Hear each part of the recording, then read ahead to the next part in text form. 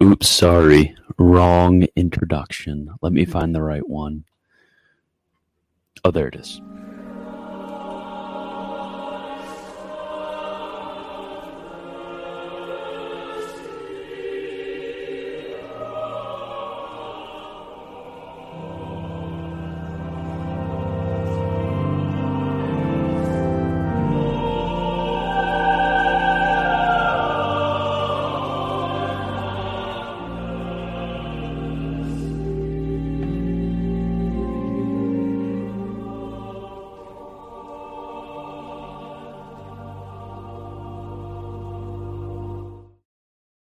How's everybody doing? So today I'm just going to have a quick stream where I go over a recent article that I posted on Sacred Scripture and the Holy Trinity. And it's just going to be a brief sort of guide on how we interpret the various different verses regarding God in relation to the Son and the Father. My son right now is currently trying to grab my laptop, so don't worry about him. If I happen to just fall over, that is why. Okay, so get out of here, buddy. He's got the little walker now, so he can go around. So he's trying to go towards me. Good evening, impotent Thomist.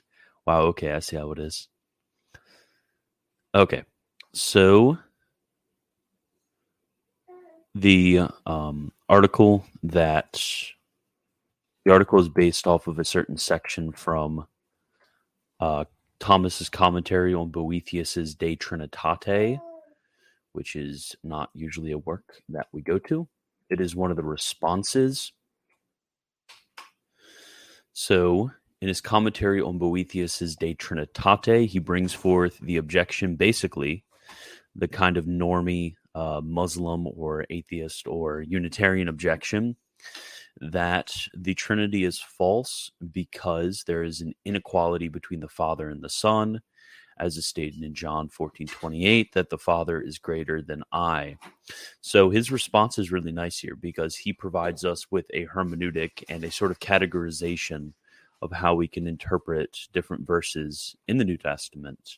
And he brings them all from the Gospel of John, which is even more interesting, in order to interpret, in order to form our dogma of the Trinity. Because if you read in, for example, Emery's book on Thomas's doctrine of the Trinity, it's for St. Thomas, it was very important to get his Trinitarian doctrine from sacred scripture, especially from the Gospel of John, which is where he's going to really strike on. Because, as he says in one place, that we cannot say a single word about God unless it is in sacred scripture. So St. Thomas holds to a very strong material sufficiency view, despite what others like to argue. And then also, I was going to do a stream on this, but I decided not to. But it's the same with Blessed John Duns Scotus in his Ordinatio. He holds, at least it seems, a strong material sufficiency view of the forming of doctrine. Okay, let's get into it. So, the three types. So first, there are certain passages which signify the unity of substance of the Father and the Son and their equality. So, for example, in John 10:30, the Father and I are one.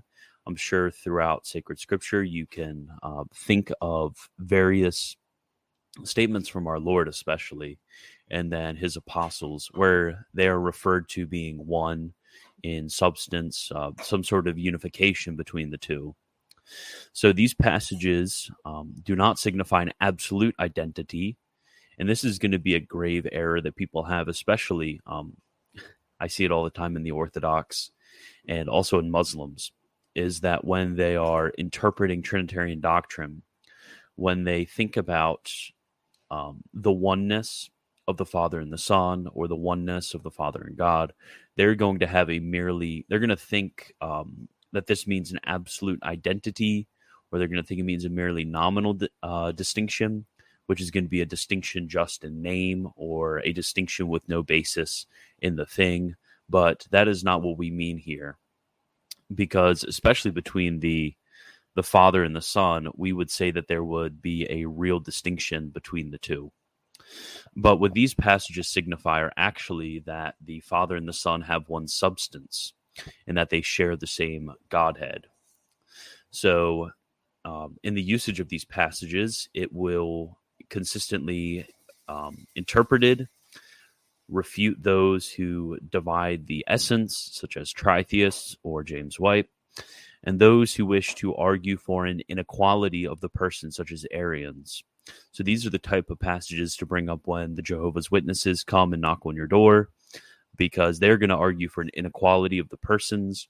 But really, in these type of verses, such as the Father and I are one, this is going to signify that equality of substance. But these passages are also abused. As you know, the Sabellians, they will use such passages as the Father and I are one to say the Father and I are one person, and to deny the real distinction of the persons. But what we see, interestingly enough, in St. Thomas's overview of these passages is that when you have heretics abusing certain passages, they are going to be refuted by the other types of passages. So the Arians, they might point to the inequality passages and then bring their doctrine out. The Sabellians, the equality passages. You're going to have the tritheists bring up the difference passages. But the only way to consistently read these three types of passages without being refuted is going to be Orthodox Trinitarianism. So the way in which we argue from sacred scripture, we're not going to stay and fight with the Sabellian all the time with the Father and I are one. That's not what we're going to do. Those passages would signify unity of substance. That's not how we're going to argue from sacred scripture, but rather we're going to look through sacred scripture and see these various types of passages and these various propositions that are brought forth. And that is how we are going to consistently have a system which is able to interpret all of these passages. So while our dogma certainly comes from sacred scripture, the dogma is the only way in which to interpret sacred scripture in a correct light. So they kind of feed back and forth into one another. So the second type of passages, let me see if there's anything. No debunking today. No. There is no debunking today. I don't know when the next. I'm actually bringing on three new guests that are gonna. It's going to be like 6 of us, which is going to do part 2 of David Erhan's stream against the Filioque. So that's going to be very interesting. But we are going to debunk the heck out of them. The based Latin Chads versus the cringe Greeks. We will win. Okay, so let's look. The second type of passages. So second, there are other passages which signify that the Son is less than the Father, such as the one quoted above, that the Father is greater than I. This is also from John. Let me see this. John 14:28. So that's going to be the one St. Thomas brings up specifically. So these are also very useful. So this here does not signify superiority of essence, rather is to be taken in the sense that the Father is greater than the Son according to his humanity, or in the words of St. Paul, according insofar as he's taken on the form of the servant. So these are going to be, so this is going to be very important right here, is we have to recognize while there's a single subject of predication, so no matter what you say of our Lord, it's going to be said of God, the second person of the Trinity. We can speak according to his divinity and then according to his humanity because of the reality that there is a dual nature that the Son has when he has taken on and hypostatically united to himself a human nature. So these type of passages are, they confirm to us the incarnation. And then they are used by Catholics in their defense against those who deny the truth of the incarnation. That can be many people. But these are abused by heretics such as Arians, but such are refuted by the first type. So when the Arian comes to your house, let's say the Jehovah's Witness comes to your house and says, look, it says in John 14, yeah, I hear you, buddy. Don't worry. He's trying to learn how to talk. So when the Arian comes to your house and says, look, the Father is greater than I, you are debunked, get wrecked, you stupid Catholic.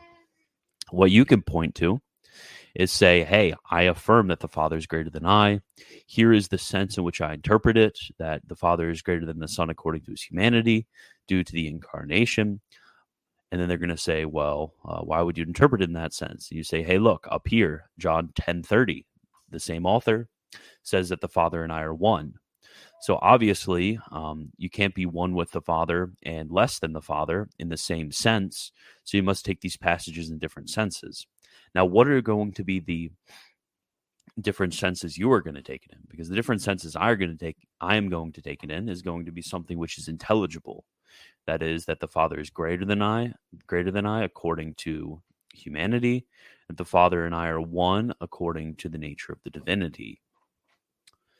So these categorizations always in your mind is going to be helpful with having the Trinity not be something which is some obscure Nicene doctrine which is made up by Constantine and imposed on the Scriptures, but it's going to be something which comes organically from the Scriptures when it comes to being able to consistently interpret these seemingly contradictory verses. So the third type of passage explains the sameness and also the distinction, because this isn't going to be something that the Sabellian can interpret. So, oh, buddy. Nah, he's fine. Okay, so third of those passages which do not signify equality or inequality, but procession. So these are going to signify distinction between the persons. Because if you just have the first and the second, you could still be a consistent Sabellian, I guess.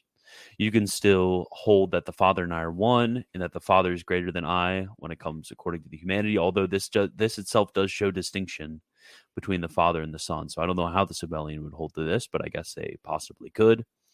But really, the third is where the fullness of our Trinitarian doctrine is going to come in, because this is where we explain how the first and the second can be true against the non-Trinitarians. So this is going to signify procession, so that the Son proceeds, or you could say technically begotten, because that is the type of procession that occurs with the Son. And it's going to be as a mental word proceeds from the mind, and then you can, if you read Rationibus Fide, chapters 3 and 4, that's going to explain that for you. I won't go into detail about that.